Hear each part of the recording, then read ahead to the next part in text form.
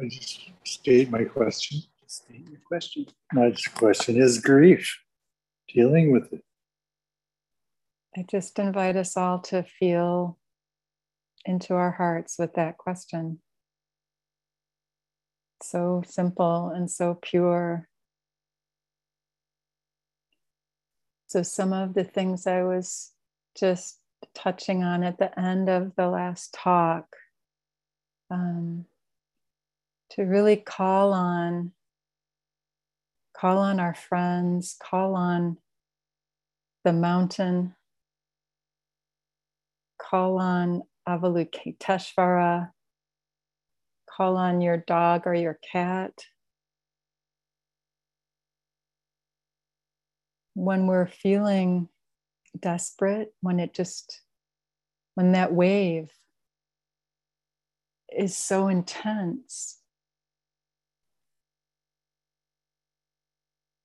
we have the right, and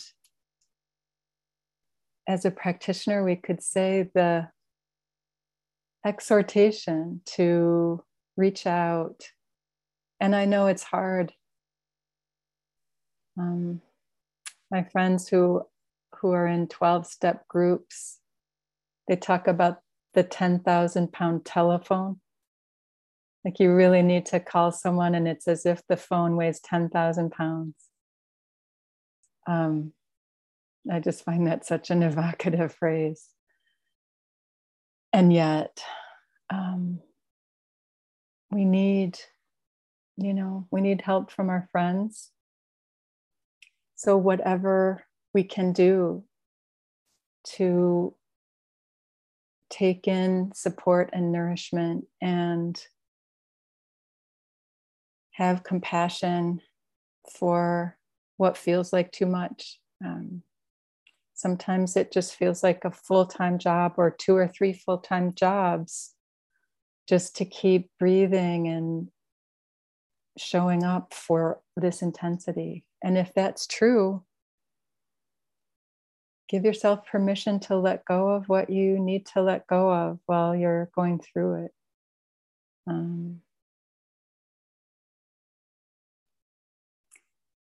And also that factor of diligence to keep doing whatever you can, whatever little bit you're able to do just to keep going. Sometimes it's just one step. I mean, even one physical step, if it's just so hard, then one step at a time, one breath. Make it small, and as much as possible, let go of our expectations and what we're used to producing or giving or doing. And just say, this is my job right now. And when I take care of this intensity that's in me, as we've just been talking about, I do it for everyone. I do that for the grief that's in everyone, stronger or less strong, or the other intensity, the anger or the fear. I hold this pain for everyone who's trying to do the same, and we are. I have here Ty's book, Creating True Peace. And it's so interesting this question came because one passage that really touched me, Ty said, after coming to the West in 1966 to call for a cessation to the war in Vietnam, I was not allowed by my government to go home. Suddenly, I was cut off from all my friends, my students, my Sangha in Vietnam. Almost every night, I dreamed of going home. I would wake up in the middle of the dream and realize that I was in exile. During that time, I practiced mindfulness diligently. I practiced to be in touch with children and adults in Europe and America. I learned to contemplate the trees and the singing of the birds. Everything seemed different from what we knew in Vietnam. And yet the wonders of life were available to me in these new lands too. I came to the realization that with the practice of mindfulness, my true home can be found everywhere on this planet. I think we could add any point in time. And I may have shared this once before, I'm not sure, but an old friend of mine was in Plum Village, and right after being in Plum Village, his father suddenly died, and he went back home. He had been living on the coast. He went back home in the Midwest to stay with his mother. And the relationships had been very complicated and intense. His mother to his father, and both of them to him. He just went back to be with his mother, and it was a very sudden, unexpected death. All of her pain and his own pain. And he did his own practice in the airports on his way home. He was chanting Avalokiteshvara, I think the Vietnamese version of it, actually. And then when he was home, he stayed for 1 year to help his mother emotionally, and also with all the logistics and the things that you have to take care of. And every day he persuaded her to come outside with him for a walk in the morning. And at some point in the walk each morning, this friend would say to his mother, sincerely, he would say, "It's a beautiful day." And she didn't answer. She walked with him, but she didn't say anything. And then one day, after a year, they were out on their walk. And he said, "It's a beautiful day." And she said, "You're right. It is a beautiful day." So sometimes it's just about hanging in there. And as I said, asking for help. And I send you my heart and wish you continued courage, brother.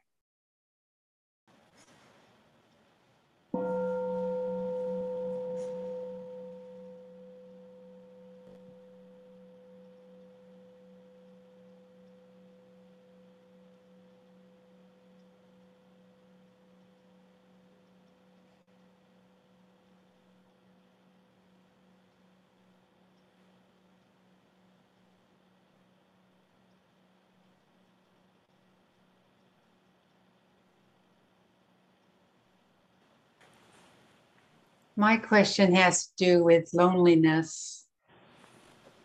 I spend most of my time online sanghas, and I've been blessed, but I have very few friends in the pandemic. And so this is my question, is how can I not be so lonely, and how can I take my practice out for others? Thank you. Thank you.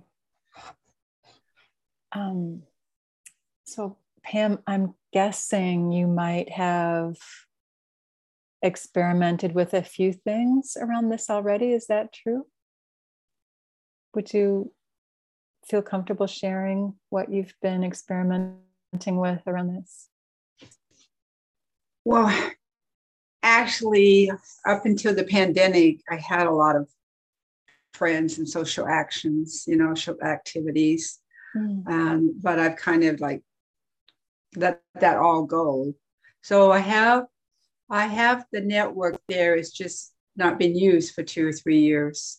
Mm. And I've attempted to reconnect, but there's just something about being around people and not wanting to re-engage that kind of stops me. And then I'm also an introvert where I like being alone. Yeah. But then I think I'm too alone, to come to the point where you just, and then I have issues with close family members that we've been separated. So then suddenly I find it's just me and the dogs. And it's like, well, how did I get here? Mm. So it takes a lot of effort for me to reach out and try to connect with my old friends, and they're busy. They've kind of moved on. And I'm 68 and I'm retired. And I just kind of like, well, how do you make new friends?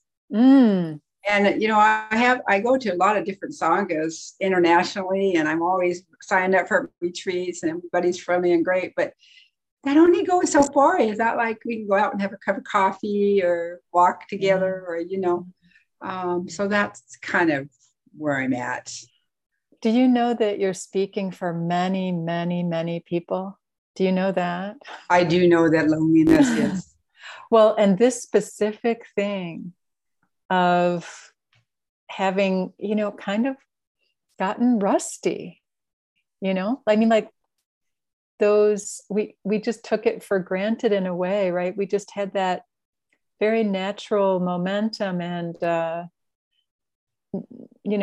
we just naturally did those things, did things with people, and it didn't seem to take that much effort. And then to kind of crank it back up, right? It's like, the gears have gotten rusty, and it feels like a real effort, as you say. There's so many people that I hear this from.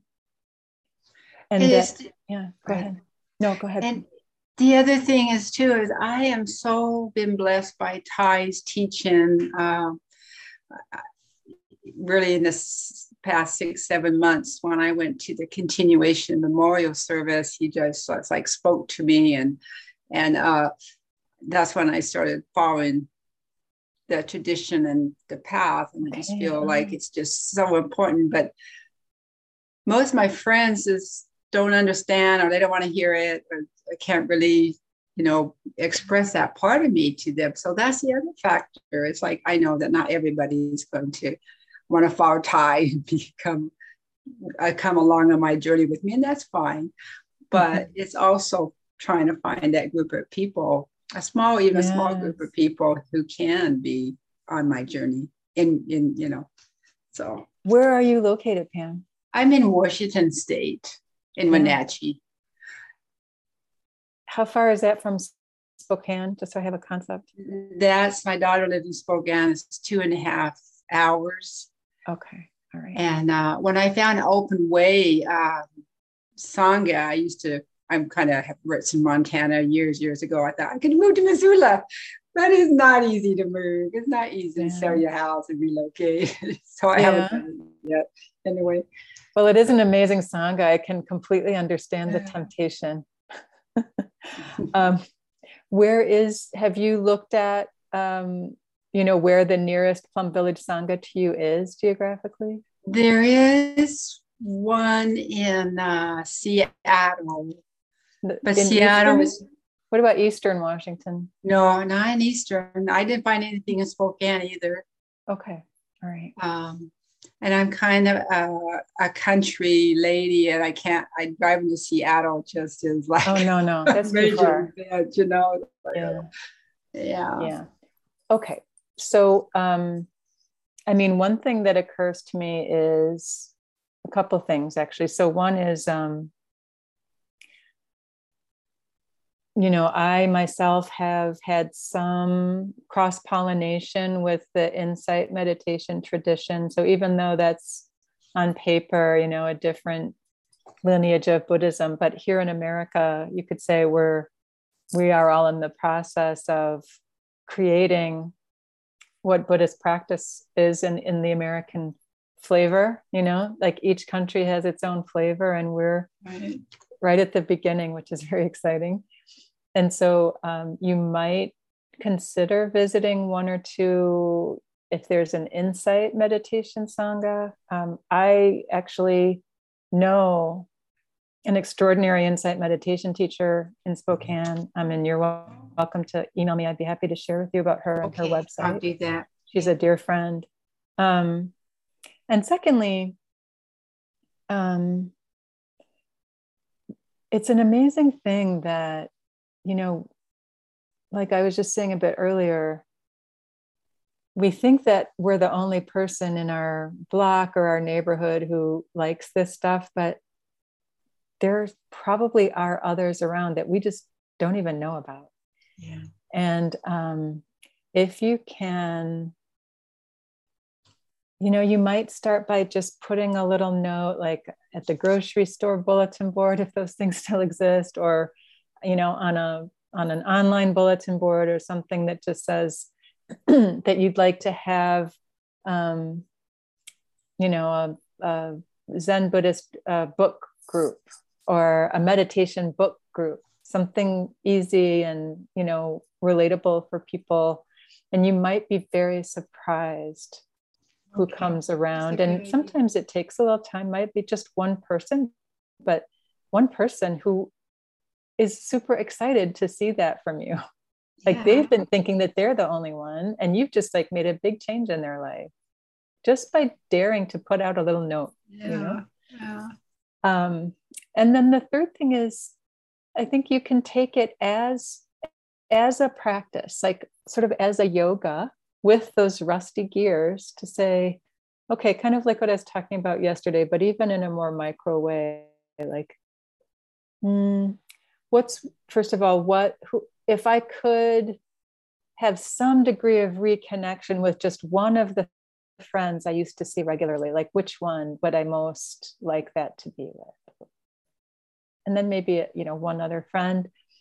And then just try sending one message to say, there's this new coffee shop, or, there's this really beautiful, Halloween thing happening, or that do you want to go to the haunted house or whatever it is, like just something, keep like very small, baby steps. And then, as I say, as a yoga, so what we've been practicing, like notice your thoughts, notice the feelings that you have, and what happens in your body as you do it. If you're a journaler, you can journal, or maybe you like to paint or something to give expression to these things.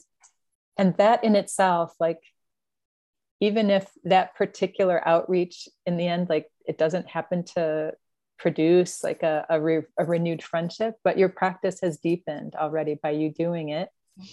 And then if you do it with a couple more people, just you're likely to, I think, re-sprout something. So kind of letting go a bit of the outcome and saying, okay, I'm just going to do this as a practice to learn more about myself. Okay. With a lot of kindness and a lot of compassion and a lot of patience. Yeah. All right. Thank you. That's a wonderful idea. Okay. I'll do that. Thank you so much, Barbara. Thanks for the question.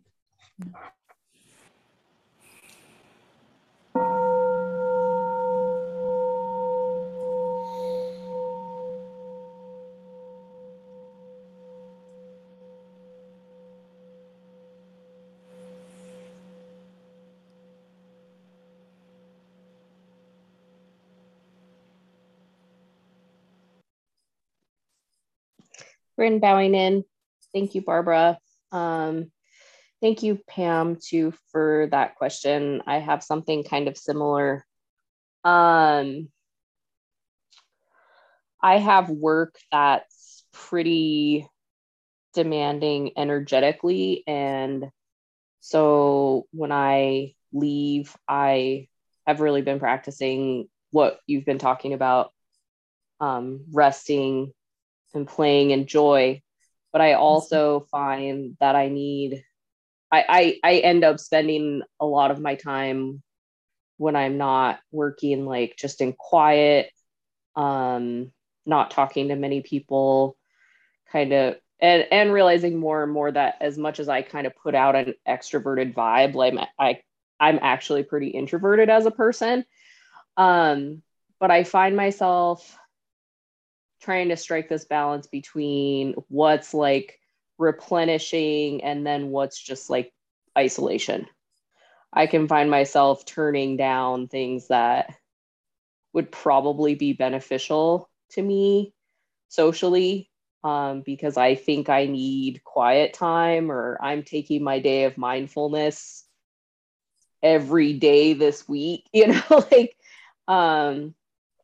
so what is the balance between finding the balance between replenishing and isolation, and also just like the idea of rest, and like I could take anything to an extreme. So just like, I don't know, sometimes I take practices and I like twist them and like just kind of hide out. I feel like and you're aware yeah, I feel like I already kind of know what you're gonna say about this, but I guess I just wanted it affirmed. Thank you. What are you guessing is gonna come? Well, I think a huge part of it for me is like I have to first accept where I'm at, which is like a huge part of why I struggle with these types of things, is I don't just accept the truth of where I'm at and embrace that, but I like put some kind of judgment on it. So I think that's always like the first step. But yeah, can you get like curious about your hiding out, like in a friendly way, or for example, like if you say, okay, I'm gonna say yes to this thing instead of no, and just like notice what the hiding out one starts to say about that. Right. I think and yeah, I could spend some more time with that practice, and I will. But I just think as like a base level, there's just like a discomfort. Like I don't want to get out of my comfort zone. I don't want to be vulnerable. I don't want people to know me. I don't want to know other people sometimes. I just have so much love for this. Yeah. I mean, I just, honest, very honest. So yeah. Yeah. I think that's the base. And then I also just struggle with mental health stuff too. So I can really hide out in mental health. Yeah. So, I mean, what I hear, and I want to reflect back to you, Bryn, is a lot of awareness already.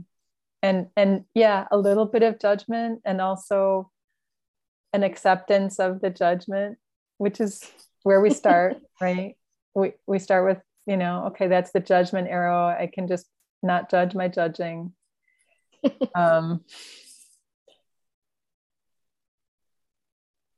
And to sense that this awareness that is here, this mindfulness that you do have around it, is a manifestation of your heart's capacity to wake up. This is how we wake up little bit by little bit, when we glimpse, oh, I'm hiding out, oh, and I'm judging my hiding out.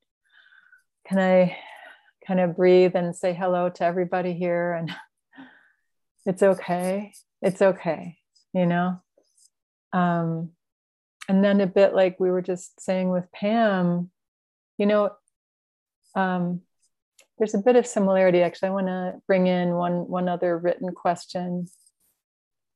This one is asking how or whether to separate out the energy exerted in personal obligation, parenting, friend and family issues, work, from the energy exerted in collective, more global responsibility.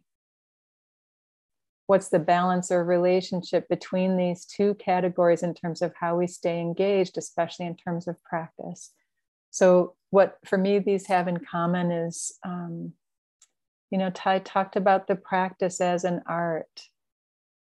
And these questions, I feel, are questions of art more than of kind of science or an equation like, 2 times A plus 3 times C is the right number. So in other words, it's all an experiment. And I might even look to Gina here, an artist, a painter, and she's got her canvas and she's deciding, okay, how much green and how much red and where. And we experiment and we stay present and we notice, okay, when I go, basically we could call it trial and error, or really there is no error. There's just kind of data from our experiment. So, okay, this time I'm going to say no every day this week and see how I feel on Saturday. Next week, I'll say yes to everything and see how I feel. And then the following week, I'll say yes to 3 things and no to 4 things. We can be playful because remembering that we're basically okay right now.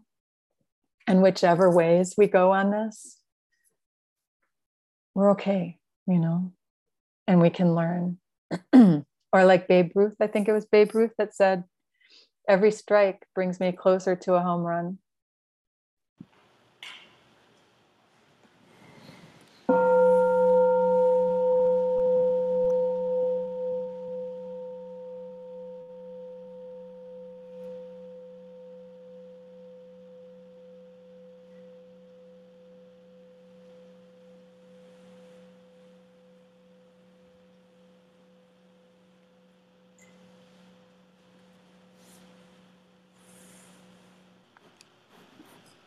I'm wondering, how do we know when enough is enough?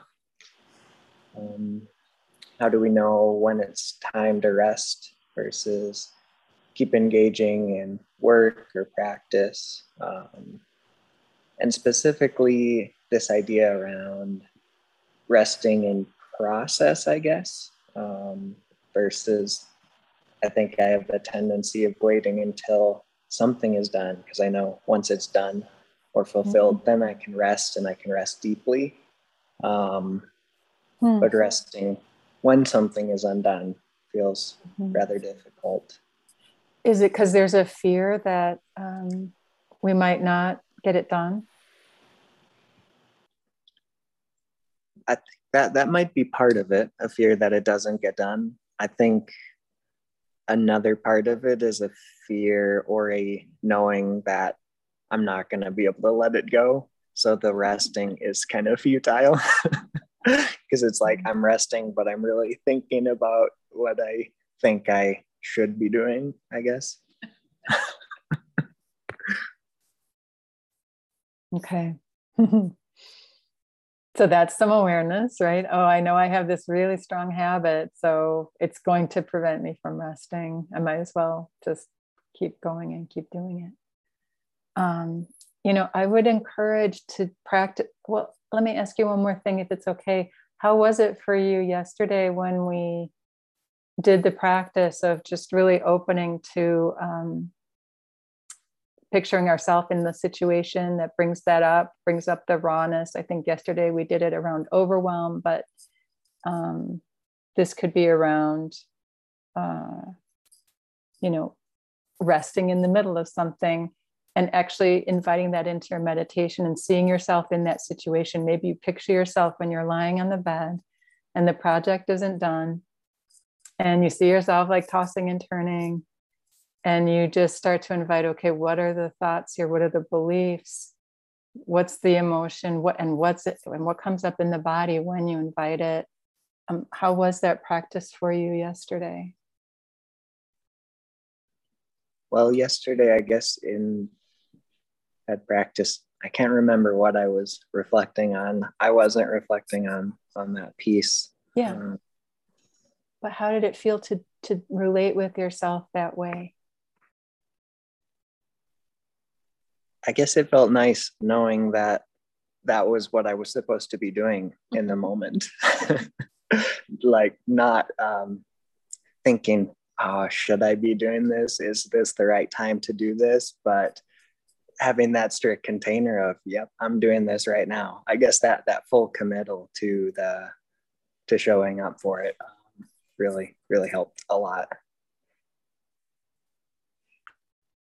Okay, great. Well done. And do that a lot more. Do that practice. Yeah, do that practice. That is our practice, just to keep showing up for what's right here, for these emotions, for these sensations, for these thoughts. And usually that makes enough space that we can sense where we want to take this experiment we call our practice for the next step. It's a bit like, we can think of it as our life as being this kind of pond. I've used this metaphor, and there's different objects in our pond. There's things that we want and need, like there's food maybe, and maybe the keys to our car that we lost yesterday, and maybe our glasses. And then there's also other things in there that might be sharp, like a bottle that broke. And when that sort of churn of like, what should I do? Should I do this? Should I do that? What's going to happen? What if I mess up? It churns up the pond. And when we try to find the thing that we need or take any action, there's a chance that we'll grab the broken bottle instead of the glasses. And then when we can just do that practice, saying, okay, churn is here, but I'm not going to do anything right now. I'm just going to be with this. And it starts to settle. And then it's like, oh, there it is, right? I can move, I can put my hand right there. So that is our practice. That is our practice, is to be like, okay, my hands are clenching, my teeth are tight. I'm worried. And it kind of reminds me of what kept happening, in fourth grade. Sometimes that shows up, sometimes it doesn't, but we show up for whatever is here. So I really encourage that as a daily practice. And even with these last couple questions, that's the experiment, to say, okay, I think I'm going to go lie down or I'm going to take a rest. I'm going to go play catch with my child. And this project isn't done. And I'm going to sit down and do this practice and see what comes up about it. Right? If you just keep allowing your experience to be your experience and being there for it, that's when the churn starts to soften and quiet, and then there's a clearer space to choose your next experiment. We're doing it with you. Thank you.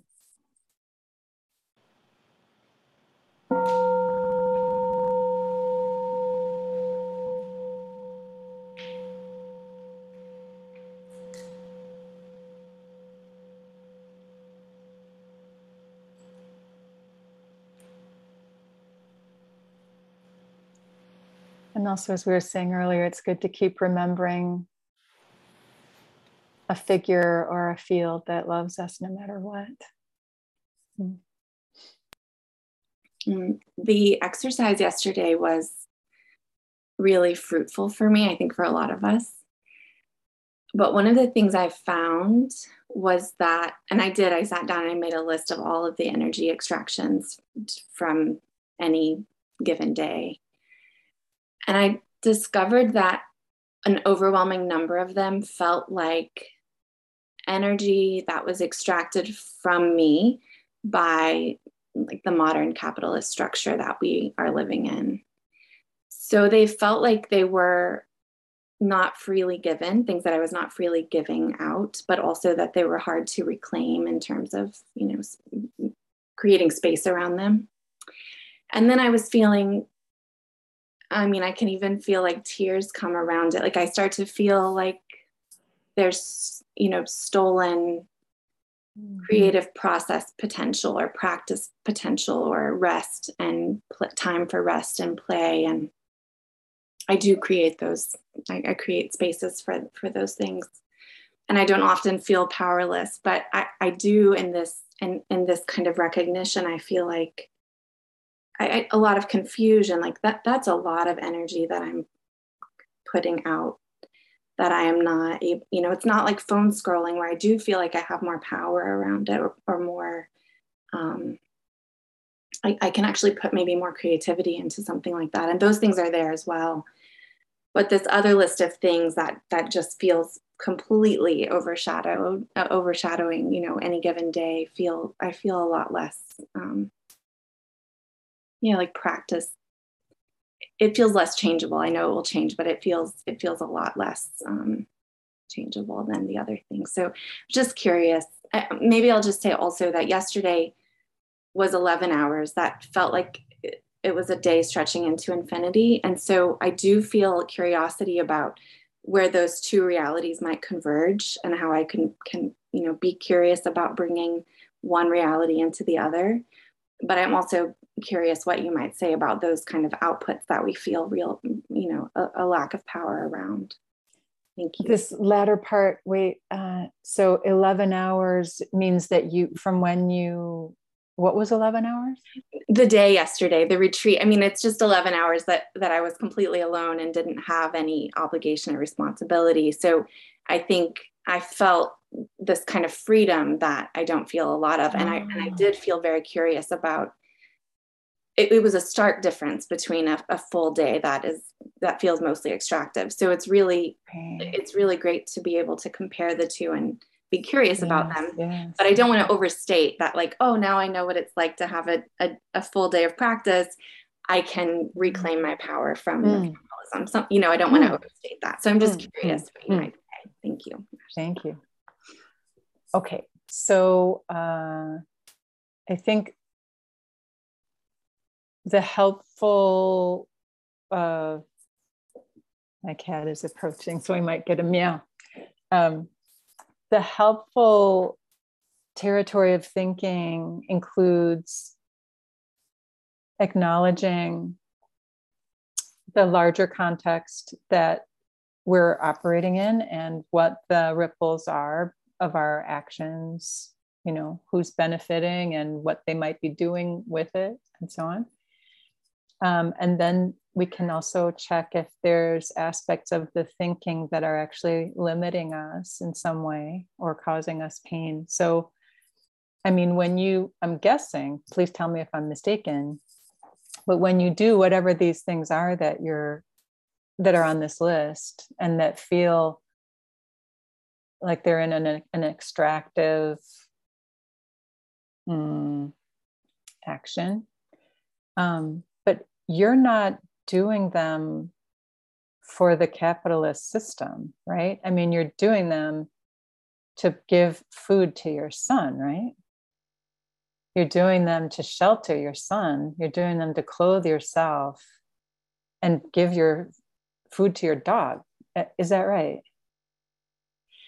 Yes, that's right. I think where I get stuck is that I feel like my energy outputs are going towards survival because that's what we've created for ourselves, instead of being able to go into these other, parts of life that I wish it's not a society we live in. So it's that struggle between the two things. Thank you. Yeah. And so that might be part of the reality.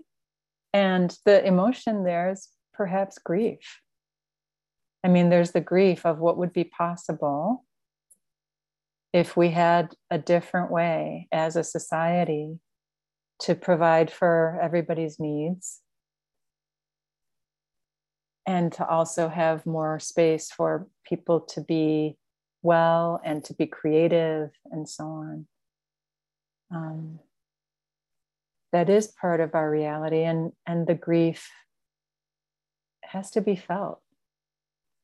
It has to be felt.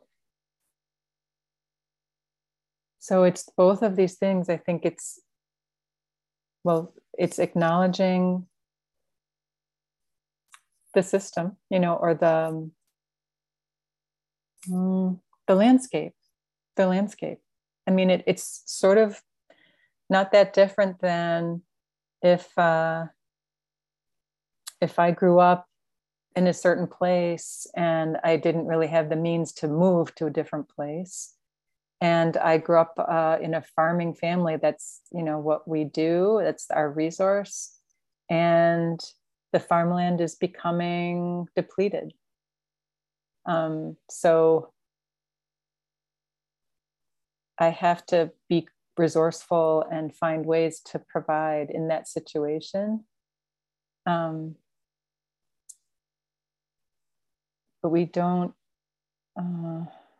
have to go into the story of bad other, even if the other is like a huge whole formless thing.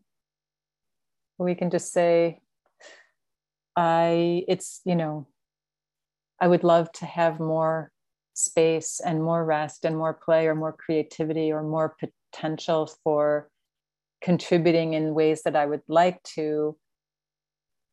And I'm not able to because I need to spend most of my waking hours just for food and shelter and clothing. To feel the grief and to let that grief be felt and let the thoughts be had, but not to identify with them. That's the thing. So our mind makes the story. We don't make ourselves bad for having our story, but we do recognize that it's limiting us and actually giving us more pain. And so we'd be willing to go to the grief that's looping into that story. It's the grief, right? They say vengeance is a lazy form of grief. So that's my invitation to explore that.